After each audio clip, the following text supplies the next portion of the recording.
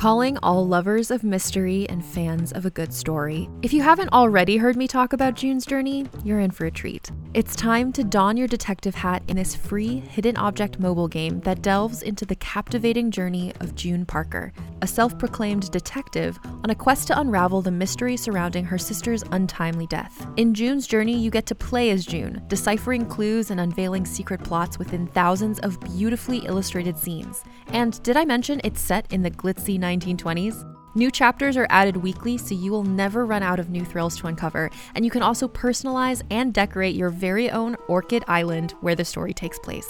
How sharp are your detective skills? Find out when you download June's Journey on your Android or iOS device, or play online via Facebook Games. Your detective journey awaits.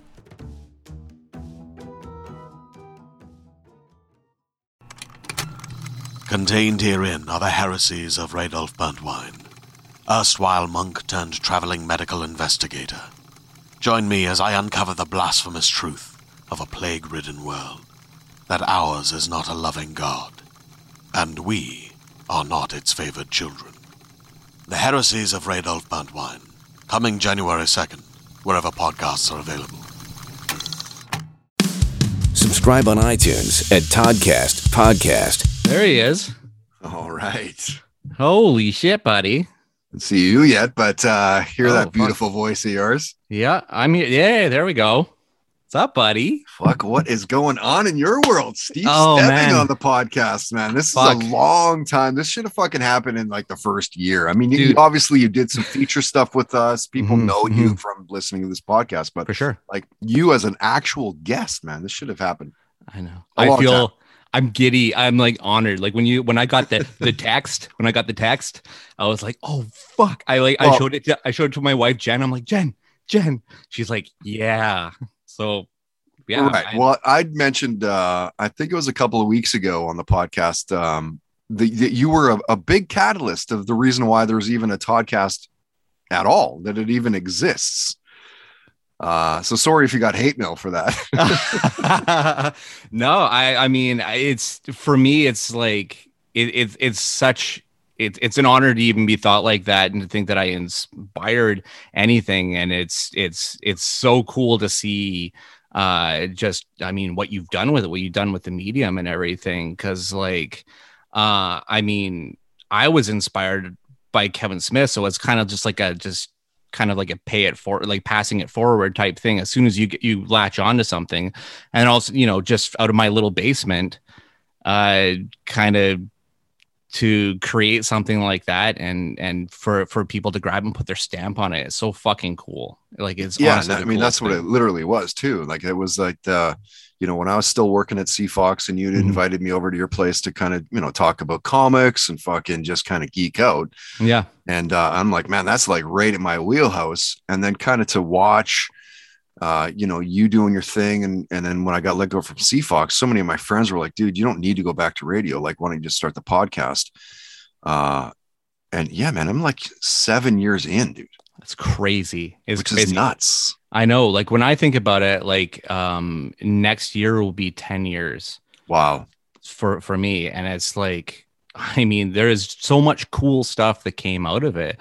Like to bring all at the time all you radio guys onto my show and then form those friendships and everything was the coolest thing, because I never expected it to go beyond that. I mean, us becoming friends, me and Drex becoming like friends and everything. Like it was almost like a back door into doing fun and cool stuff that I never knew kind of existed, right? And the friendships that you make along the way, because everyone's creative in their own ways, and you kind of latch on to creative people as you kind of go along and stuff, and it's rewarding, really. Yeah, no, totally. And you're saying like 10 years for you, Yeah. dude, when you were fucking doing podcasts 10 years ago, now everybody and their dog has a podcast, especially with COVID and like fucking people are just dying for it. Right. Yeah, absolutely. But like, what was it that got you going?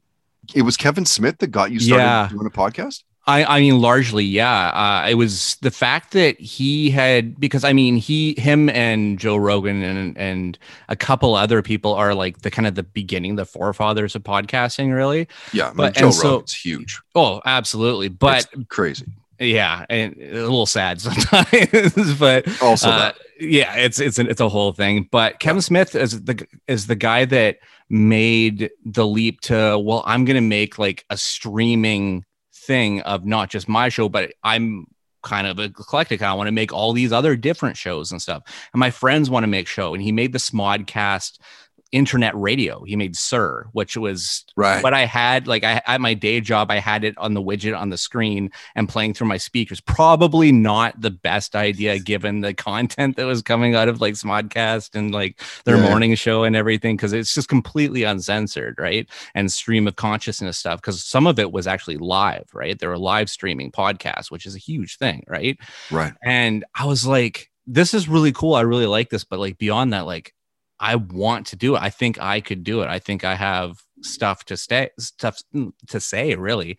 And I think I was a bit like ambitious, like grandiosely ambitious, because then I was like, well, I want to get all my friends and we'll all have different shows and all this kind of stuff, and like try to like, you were trying to start a network. I was trying to start a network. Like more than a decade ago is when I first like had the idea to do that. And that became the League of Man Children, which was a few shows. Right. But then as like people's level of involvement started to change, other, day jobs are a thing, obviously, and stuff. And it doesn't, sometimes schedules don't match up anymore, and stuff kind of has to fall by the wayside. But by that point, I'm like, I've made a lot of friends and everything. So I'm also here and there making the leap to radio and stuff. Like it's been like the weirdest, kind of a unique experience. Just to kind of go from like really amateur to like legit. Yeah. But like, I mean, the really amateur, like the beginning stuff, like our first recording as a group of people was basically all of us yelling at a mic in the center of a room. Like, it's embarrassing to even think about now. It's like the humblest beginnings. Yeah. And so now how long have you been living in the Okanagan for now? I think it's been over 3 years now. Right. We're coming up on 3 years. I think we just crossed the three-year mark. Okay. And how are things like? I mean, I was supposed to go up there with the family for the tail end of August, and the wildfires kind of stomped that out. I know. And especially for the wildfires to do that after the shutdown that was the pandemic and everything that is still very much going on, especially out here, because we have Kelowna nearby us and the Spreadnecks in that Spreadnecks. That's nice. I'm stealing area. In that area. Yeah, it's hilarious as it is sad. really it is. But I mean, it's a tourist city that I live in, right? Like Penticton very much is like kind of caters to that crowd, that being a summer town, and it kind of crushed a lot out here, and it still is. Yeah, scary stuff, right? It is. And then, I mean, over this last week, even I watched a fire on Skaha Hills, which I can see from my back window. And it's glowing like Mount Doom on Sunday night. Wow. Like, throw the ring in it. It's done. Yeah. Right. It's absolutely crazy. Yeah. So, well, let's get into, we know you as a podcaster. We know you as a movie critic. So let's get into the movies. Like, what's your first like memory of film? Oh boy. Like my first memories are like, grabbing stuff at the video store and VHS and everything, and like just grabbing random movies that my mom would let me watch. Going to Transformers the movie in theaters, the cartoon movie. I remember crying in the theater because, spoiler alert, they kill Optimus Prime. No, and I was just devastated, absolutely devastated. I remember breaking my Ghostbusters VHS tape because I had watched it so much. But then, I remember in the 90s being reluctantly, because I'm a huge horror guy now, and I remember being so scared of it like right up until into my preteen years. And then at like a friend sleepover, like a birthday party sleepover, there's nothing but horror movies. You got to sit and watch these. You got to act cool. Right. Oh, of course. And yeah. I think that kind of Clockwork Oranging of myself and like forcing myself to watch. Yeah, exactly. Like Steve just like must watch horror movies. I think that helped me. That was a bridge because I kind of like then I wanted to watch everything like that afterwards.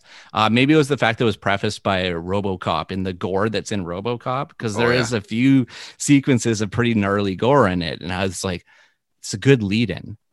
But the movie that honestly opened me up to watching movies more closely, and it's not even like a pretentious movie or anything like that, but it's The Crow. Brandon Lee, The Crow. Oh. And it's just the art direction. Didn't he die on the set of that? Yes, he did. And apparently everyone was just to the gills on cocaine on that set. What? Like grips, like everybody. Well, that's maybe explaining why there was a fucking loaded gun. It wasn't a loaded gun. It was a spent blank casing. Oh. Yeah, it was caught in the chamber. And it's funny, the actor that shot him, if anyone knows the movie well, it's the guy that plays Sick Boy in it, Michael Massey. And it's a revolver, like it's a big greasy ass revolver, and he shoots him with it. And yeah, there was a spent casing. And that guy basically retired from acting for a while. Yeah, dude, like he was just PTSD'd. Like, yeah. You killed Brandon Lee. Like, it's not your fault. A prop guy clicks the gun together, hands it over to you. But still, you're the guy. You're the guy. You pull the fucking trigger, and you killed. I mean, you could have killed a guy that had so much promise. He was better than his dad in certain ways, in certain like charisma ways in front of the camera, right? Like he only had he had Showdown in Little Tokyo, he had Rapid Fire, and then he had The Crow. Crazy, right? And The Crow was like showing some range for being a comic book movie, which people didn't know at the time it was a comic book movie. Mm-hmm. He has some range in that movie. And I mean, I also have a love affair with it because that soundtrack's probably one of the greatest of all time. The soundtrack is amazing. I mean, it's got like Cypress Hill and Rage Against the Machine, and it's fucking awesome. And like a really cool loungy Rage Against the Machine song, like a song that has like one of those, like Darkness has such a weird flow to it. I mean, totally. It's got a dark, Violent Femme song on it, like a dark one. Right.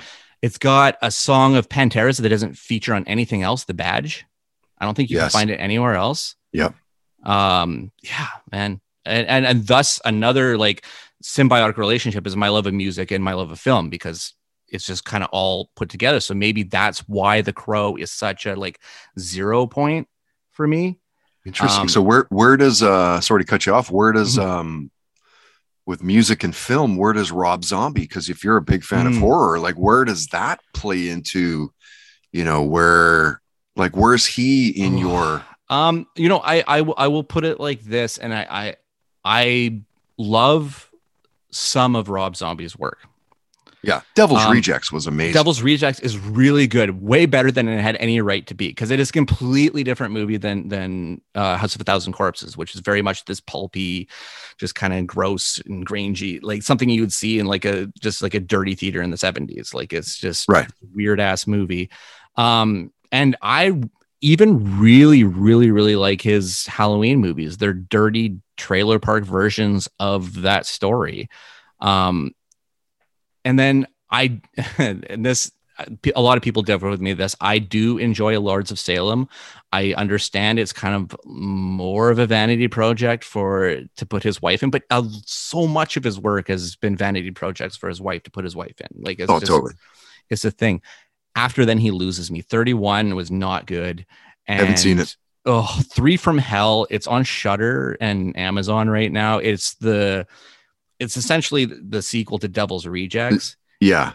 It's garbage. I'm so sorry. It is just, I love Rob Zombie. He's a freaking legend, but why that movie? Just so much. I didn't understand the point of it. Right. And I was upset by that fact at a certain point. When you dedicate a certain amount of your time to it, you're just like, and why? What do you like better? Do you like his music or his movies better? I think I like his movies more. There are songs out of his albums that I really like, but I would say that would be more towards the earlier point of his career. Yeah, same. And as a solo act as well. Yeah. Yeah, I sometimes I feel like he's repeating himself. And in film as well too. In film, oh yeah, much. I mean, the music, I think he's definitely repeating himself for sure. Yeah. But he's I mean, as far as like a metalhead and a concert going metalhead that I was, Rob Zombie's untouchable in a lot of ways. Oh, big time. I watched Once Upon a Time in Hollywood. Of course, it's not a zombie movie; it's a Quentin Tarantino. Mm-hmm. But that was a really good movie. Have you seen it? Oh yeah. I saw that one in theaters, and then Sony had this big. They sent me this big prize pack with it and everything to try to promote it. I'm like, don't worry, guys, I love the movie. Yeah. But the perks of being a critic sometimes. Yeah, exactly. I really liked it. It's definitely a Quentin. We were talking about vanity projects with Rob Zombie and his wife. This one's like him waxing on everything that inspired him and brought him to where he was. Totally. I mean, the thing I really love about Quentin is that he was a movie store guy, and I was a movie store guy. I worked at a movie store for 5-6 years. Yeah. And so I when I see filmmakers that were those guys, like I believe Edgar Wright was one as well. So when I look at their films, I'm like, oh, this is like he's pulling like this from this and this and this. And Once Upon a Time in Hollywood's full of that. Dude, yeah. And what's cool is that like you almost get a little bit of a taste of like, here's what would happen if I did a movie like this. Mm-hmm. And it's it's completely different than the rest of the 95% of the movie, but you get a feel of like what Quentin Tarantino would do if he were to do that style of film. Here's a question though, because he's done it twice now, and this little bit of spoiler territory, I'll say this applies to this film and Inglourious Bastards. Okay. He changes history. Are you okay with him changing history? Yeah, I think I am. Yeah, for his own, like, he's probably one of the only filmmakers that you will allow, like a known filmmaker that you will allow to get away with changing history. Like, okay, you're allowed to kill Hitler. Right. Okay, you can swerve and have Manson's followers get fucking brutalized by the neighbors instead of killing Sharon Tate and her friends. Yeah. I like the Sharon Tate one. I can see rubbing people the wrong way. Hitler is like, everyone wants to kill Hitler. Like, it's like, well, wasn't there a big like brouhaha about the way that speaking of Brandon Lee, how Bruce Lee was portrayed in that film? Wasn't there like some controversy there? There's still back and forth. The family, I forget what her name is, but the family of Bruce Lee, which I guess would be a granddaughter maybe at this point or something like that. Has been trading back and forth these barbs with Tarantino, and still because, well, I think it was renewed too recently because they published Once Upon a Time in Hollywood as a book now.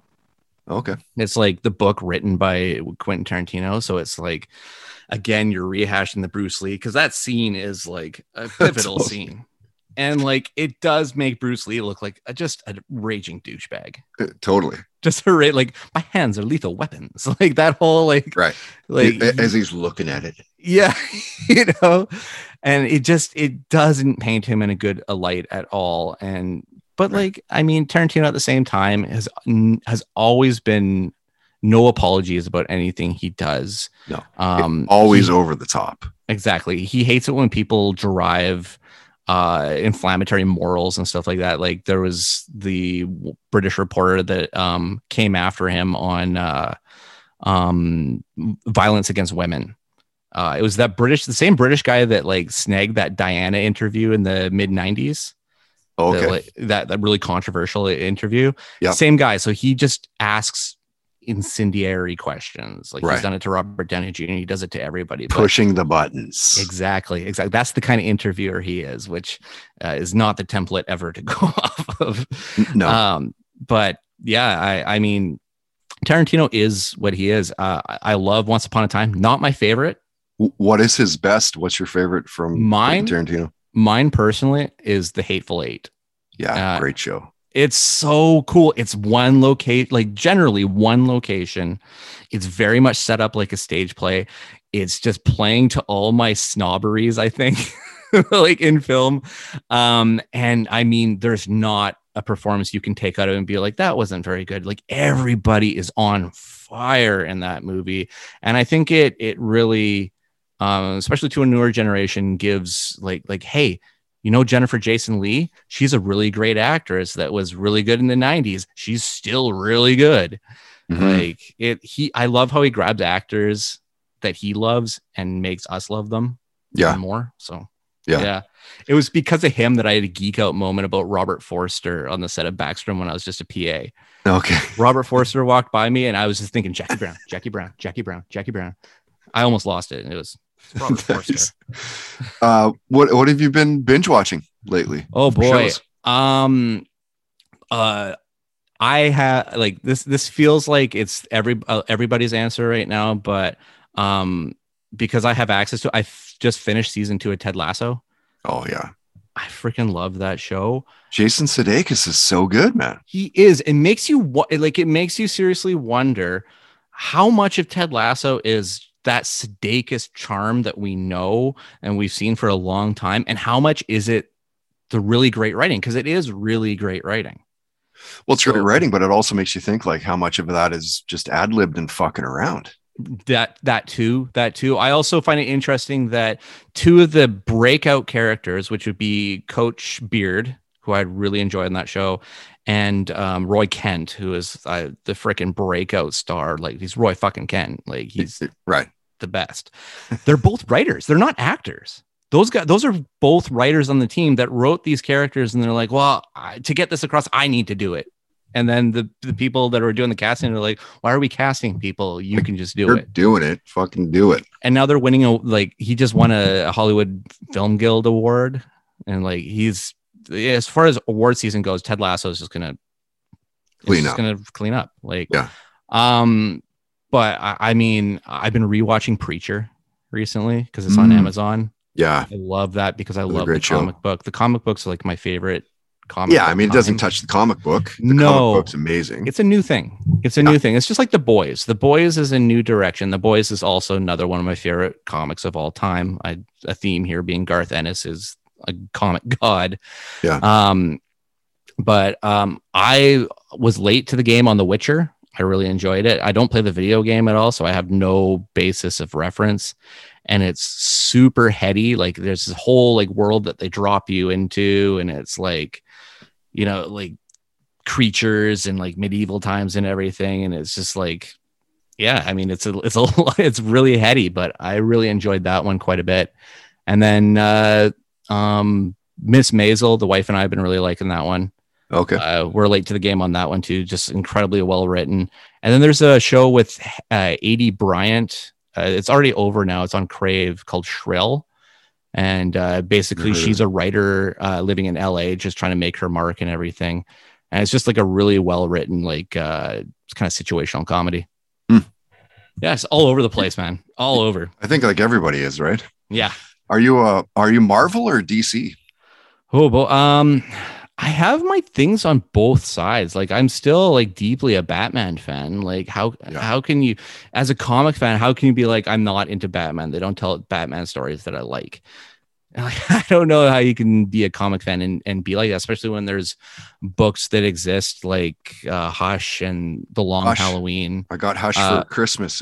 Hush is brilliant. Phenomenal. It's so good. And I love the deep rooted connection stories to Batman and the Wayne family and their history and everything. I love when they bring that kind of stuff into it. Yeah. They actually just recently adapted The Long Halloween as 2 of those DC animated movies, and they're actually pretty good. Oh, cool. Unfortunately, they kind of miss a bunch of subtext, being that going from a big freaking Bible to hour and 20-minute long movies, you're gonna have to cut some stuff out. Yeah. But of course, I think they did it pretty good justice. But I mean, would you say that Batman's your favorite character? Batman, I mean, he probably might be the person I've read the most of. My one, it's been from since a kid too. Would be my number one would be Daredevil. Oh, yes. I love Matt Murdock. I love the dichotomy of the perceived weakness of the blind man and stuff like that. What did you think of the Netflix series that they did? I dug it. I think season 3 kind of lost its direction a little bit. Yeah. But I really like Charlie Cox as Daredevil. I've heard slight rumor that Charlie Cox has reprised his Daredevil role and that he's going to be like almost like kind of maybe a background cameo or maybe something more in the next Spider-Man movie that just released a trailer. Oh, yeah. So I'm fingers crossed for that, because there is some of that Netflix cinematic, that Netflix TV universe that I like. Yeah. I like Jessica Jones. It was pretty good. Kristen Ritter is a great person to play that role. Yeah, Iron Fist was pretty good. Luke Cage was pretty good. Yeah, like, none of them were standout stuff. No, they're all pretty good. Yeah, they're all pretty good. And I really like Johnny Barenthal as the Punisher. I think that's just really good casting. The Punisher to me is like, I mean, he's just a human dude. It's kind of like the Batman, where Batman's just a guy that's tough and works out lots, and he's a good detective. And the same thing for Punisher, where he's just a guy that's like on a vengeance streak. And he's one of those complex guys, their soul and their mind frame and everything's complex. Their rules are different. Their morals are different. That's why I'm excited for, there's one, a Netflix series, I guess would be the Disney Plus stuff now. Moon Knight is coming, and I'm psyched because Moon Knight is a character that I feel only really started getting its love in the last 10 years in comic form. Like people have, like, the fans have like kind of really fleshed him out again and wanted more of him. Oh, interesting. Which I think is really cool, because he's like a schizophrenic anti-hero. He's not even really a hero, right?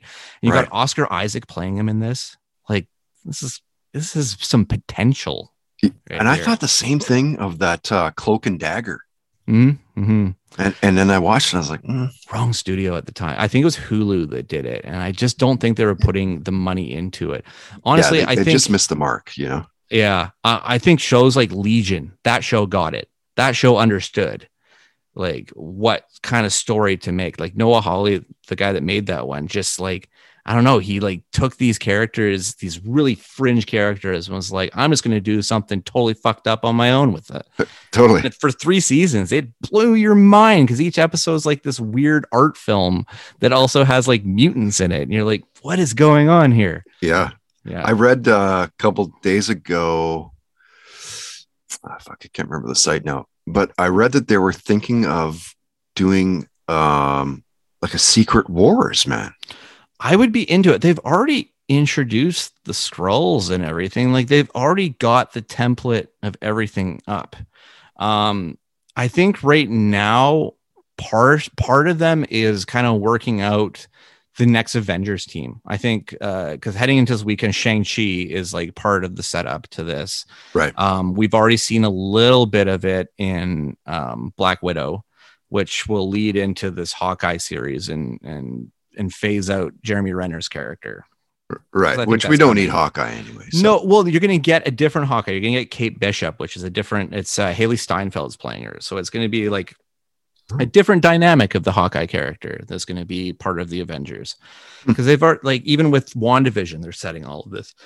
Excuse me. Which was cool. The fucking WandaVision was like the first episode, like, what the hell is going on? It's like weird ass Twin Peaks shit right in the middle of a MCU like story. Like, it's weird. You know what? The one thing I will say that I love about at the top of everything that I love about Marvel is the chances they take in making each film like a more subversive superhero story. Like, it can switch up the genre, it can spin it. Ant-Man can be a heist film, and all of a sudden you can make Thor, the third Thor movie will just all of a sudden be a comedy. Like, let's just play with stuff and see what works. And largely, I think it has been working. The formula kind of works, I guess. I agree. What superpower would you want to have? I mean, I the Deadpool regeneration thing always makes me laugh. It's just so like it's so annoying, and that's what I've always loved about his power. And yeah, it'd just be a fun party favor. Yeah.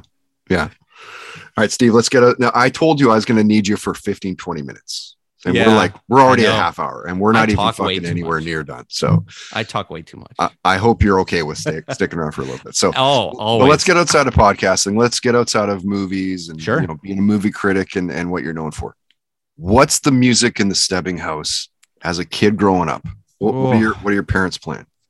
My mom. Get to know you a bit here. Yeah, my mom is a big reason that I love the music that I do. Because I remember like Van Halen tapes in the car. I remember OU 812. I mean, remember that tape being in the car. Nice. Finish what you started. And yes. Gobble Wobble. Yes. We also had obviously 1984 and 2 in there. I remember the Robert Plant solo album in the mid. Was it Now and Zen? I think that was one of his like mid 80s solo records. I just remember him all like windswept on the cover and stuff, like just the locks blowing in the breeze, and every my mom was probably just loved that cover, just to be honest. White Snake, like just like she had that rocker angle, because I didn't get into my metal stuff until later. But I mean, she got the ball. Who was it that got you into the metal stuff? Was my friend Rogan in Calgary, because it was a lot from just like from the radio that just kind of bled into us discovering things and everything. And I think I didn't start into the really heavy stuff until I'd seen Mortal Kombat. This is a weird story, because I saw Mortal Kombat, and there's a scene where Johnny Cage fights Scorpion in the underworld, and Zero Signal by Fear Factory starts playing. Okay, yeah, nice. And I was like, that's so fast. What is that? What is this? What is that? Who is this man, Raymond Herrera? And why is he going so fast? And from there, I just like Metallica and Megadeth and everything that I'd kind of discovered through the radio and everything. For that period of time just wasn't enough. I started moving it. Like I would still listen to Injustice on repeat, and that's just, that was always in the CD changer. But I mean, just up and up from there. Cold Chambers, and then of course discovering Slipknot at Ozfest '99 at Thunderbird Stadium. It's a bunch of guys in jumpsuits and masks. Who the fuck are these guys? What's going on here now? What is going on? Why are there so many drum sets? What is going? Right, and they're close, man. They're like 3 songs away from a new record. Oh my god! Yeah, I guess Corey had to recover from COVID. And, God. But he released a solo record in the pandemic. I know, crazy. And he also did some touring and stuff. And a guy I know, Zach Thorne, is like the guitar player in the band. Oh, that's so cool. Like, what? And this goes back to the movie nerd thing. He has these 2 documentaries that he produced on Shudder, and he's a interview subject in it. It's called In Search of Darkness, and it just goes through horror movies of the 1980s.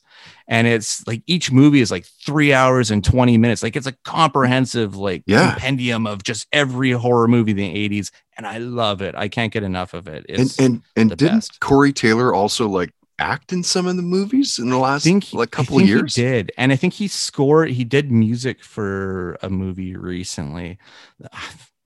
Just fingers in every pie in the world, you know. You hear about these guys. Like, where the fuck do these guys find the time? Like, I can barely do what I'm doing, and it's nothing in comparison to so many people. I know, it's envious. Absolutely. What was your first concert? My first concert was, there was a series of time when they were having on Canada Day, they were having the Great Canadian Bash or whatever across Canada. There would be one like in Barrie. I remember those. Yeah. Mine was one at Thunderbird Stadium, and the headliner was Spinal Tap. Yeah. And they even did Stonehenge. They had the FedEx guy show incredible. up and unwrap the Stonehenge. I saw Tragically Hip there. Wow. At like, I mean, to be connected, like it sounds the Canadian cheesy, but to be connected with Gord in any shape or form of your life as a Canadian is just, it's a big deal. Yeah. 5440. I remember so many of the bands there. I remember sitting up on that little hill. Just on the side there. Yeah. On the side with my mom and my stepdad and just watching bands all day. Yeah. All day. I would say that T-Bird's probably my favorite concert that I've ever been to was at T-Bird. Yeah. Like it was 91 Lala, fucking Chili Peppers, Pearl Jam, Soundgarden, Ministry, Ice Cube, Jesus and Mary Chain. Yes. There's Side another Stage, Crow soundtrack band. Yeah, it was untouchable, man. That's like 30 years ago, and I still have yet to see a show better than that. Yeah, that's insane. And I've been listening to a lot of Pearl Jam recently, especially older stuff too. So like that hits. That hits hard. Dude, like 91 was like Pearl Jam 10, Nirvana Nevermind, Soundgarden Bad Motorfinger, Chili Peppers Blood Sugar Sex Magic. And this is all within like fucking 6 weeks of each other being released. 30 years ago, man. That's insane. Funny story about Blood Sugar Sex Magic and about music origins. My mom bought me that tape when I was out visiting her, because I lived with my dad in Calgary at the time. When I was out visiting my mom, she bought me that, Pearl Jam 10, and Faith No More Is the Real Thing, which Faith No More became one of my favorite bands of all time. That still are. Yeah. Just Mike Patton in general just is a god to me. But my dad discovered the leaflet for the Red Hot Chili Peppers album and went through it. I read it, didn't know anything about them, read it, because my dad listens to like Gloria Estefan and like Celine Dion. And I mean, the hardest thing I think I got him to listen to is the Cranberries, and he really likes the Cranberries. So when he highlighted all the offensive stuff in Blood Sugar Sex Magic, just the whole album, just mailed it to my mom with the tape, and it's like, don't ever give this to our son again. That just made me want to listen to it more, but more. And dude, if you haven't seen they did that about 90-minute movie with Rick Rubin, and it's like the making of the Blood Sugar Sex Magic in the house that they recorded, and like, you know, a ton of how they put these songs together, and then of course like just a mitt full of all the debauchery and crazy shit that went down too. And it's like, holy fuck, those guys were like, Chad Smith is the drummer is the only guy that's not crazy in that band. It's hilarious. I'm glad my dad didn't have access to the behind the scenes. I'll just say that. I almost don't even want to open up this can of worms with you, but I'm going to do it anyway. Sure. Do you believe that aliens have visited Earth? Oh, or even live among us? It's possible. I mean, it's probably been said many times before, but I feel like to believe that we are the only intelligent beings in the world, in the universe, is kind of egocentric. Yeah.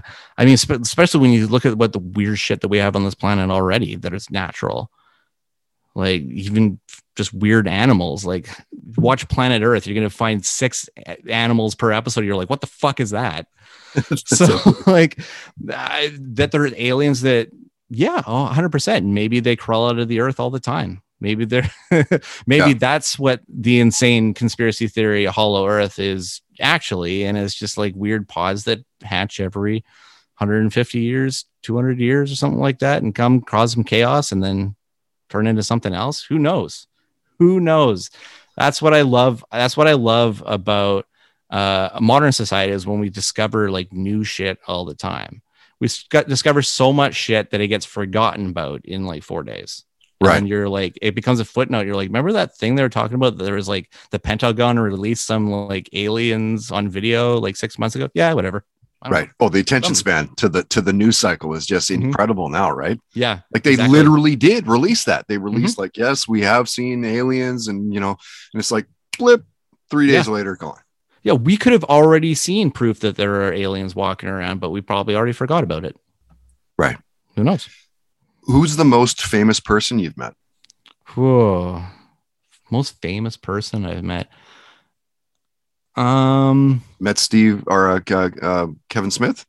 I did. I met Kevin Smith. Yeah. That was a big one. Jay Baruchel, as far as Canadians go, that was a pretty good one. Yeah. Did you meet Stan Lee? No, I didn't. I didn't get, the lineup was so long.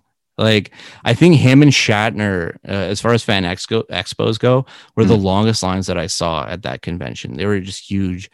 One that was, I wish that I had the courage to just walk up and talk to her, but I was like, at a fan expo, I was like 20 feet away from Carrie Fisher. Oh, no way. Yeah.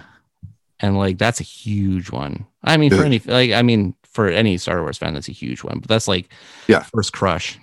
Yeah. It's Star Wars over Star Trek, right? Yeah. Oh, for sure. Sure. I think that's why I enjoy Discovery. I'm sure I'll get some tweet me at the Steve Dead if you hate that, because I'm sure that's getting some hate, because that is a decisive show with Star Trek fans. Totally.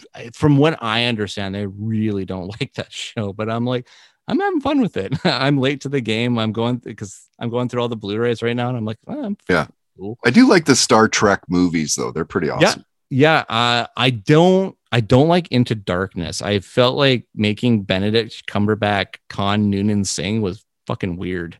Yeah. Like, okay, if that's where we're going, like, you're no Ricardo Montalban. Yes, exactly.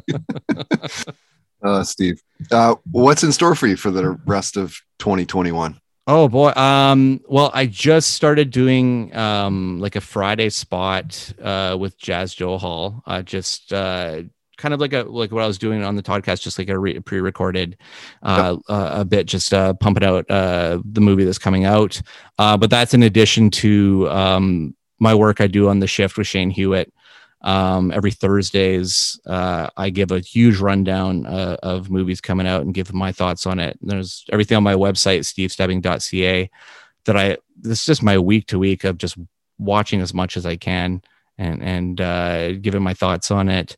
And then I do a horror podcast as well, with friends Kurt and Taylor, called Tremble.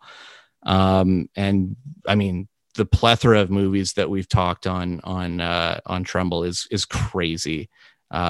Classics to like really bad sequels like The Fly 2, which we just did, which filmed in Vancouver, funny enough. No way, was it really? Yeah, it was. It was a large amount of it's SFU, like that main concourse. Oh, okay. Is like the labs, is like the Brundlefly labs and everything. And I'm working on something myself, just like kind of like a solo cast where I just grab people and talk for a little bit with like just general discussion, no kind of focus. Like, it's not a movie show. Like, we'll probably talk movies because I always slip into that. Yeah, exactly. Or music or pop culture or whatever, just to chat. And, I just was spinning the wheels and trying to find out what to do for myself. And I was just like, over the last year and a bit, I've like, I just want to do something for me, just like put out something for me, like almost like a diary of what I'm at with conversations with my friends, as more of just a mental check. So if people listen, they listen. If they don't, who knows? Man, I'm in that same boat, bud. Yeah. Trying to get people listening. The weirdest thing is sometimes, like, you release something and you're like, this might do something, and it just blows up. Yep. Whereas you're like, I talked to Kim Coates and only got like 500 listens. Like, how did that happen? What the fuck? Oh man, Kim Coates. I know this career I would have had with that guy. It just so much to say. Yeah, totally right. Awesome, Steve. I'm going to wrap it up here. You're easy to find online. Yes. You're at the Stevel Dead on Everywhere Twitter I can. and Instagram. Yes. And your website is Steve Stebbing, STEBBING.ca. Yes. That's Awesome. me. Say hi to Jen for me. Will do. Thank you again for buddy. doing this with us tonight. And I guess we'll see you online. Yes. Thanks for having me, man. It's been an honor. Good to see you, bud. The Toddcast Podcast on toddhancock.ca. Hey there, it's Rachel Ballinger, and I am extremely excited to invite you to Rachel Uncensored. It's my podcast where I sit down and get real with my friends and celebrity guests, where we talk about all sorts of topics. And sometimes we might be under the influence when we do so. We cover things from personal stories to hot button issues. And it's the only place on the internet you can find an uncensored version of me. It's a side of me that you might not have seen before because it's not the most family or brand friendly. But don't worry, I'm still sort of slightly a decent human being. If you're intrigued, then make sure you check it out. New episodes drop every Wednesday. You can find it on Apple Podcasts, Spotify, or wherever you listen to podcasts. Trust me, you won't want to miss out on the fun and candid conversations we have here on Rachel Uncensored.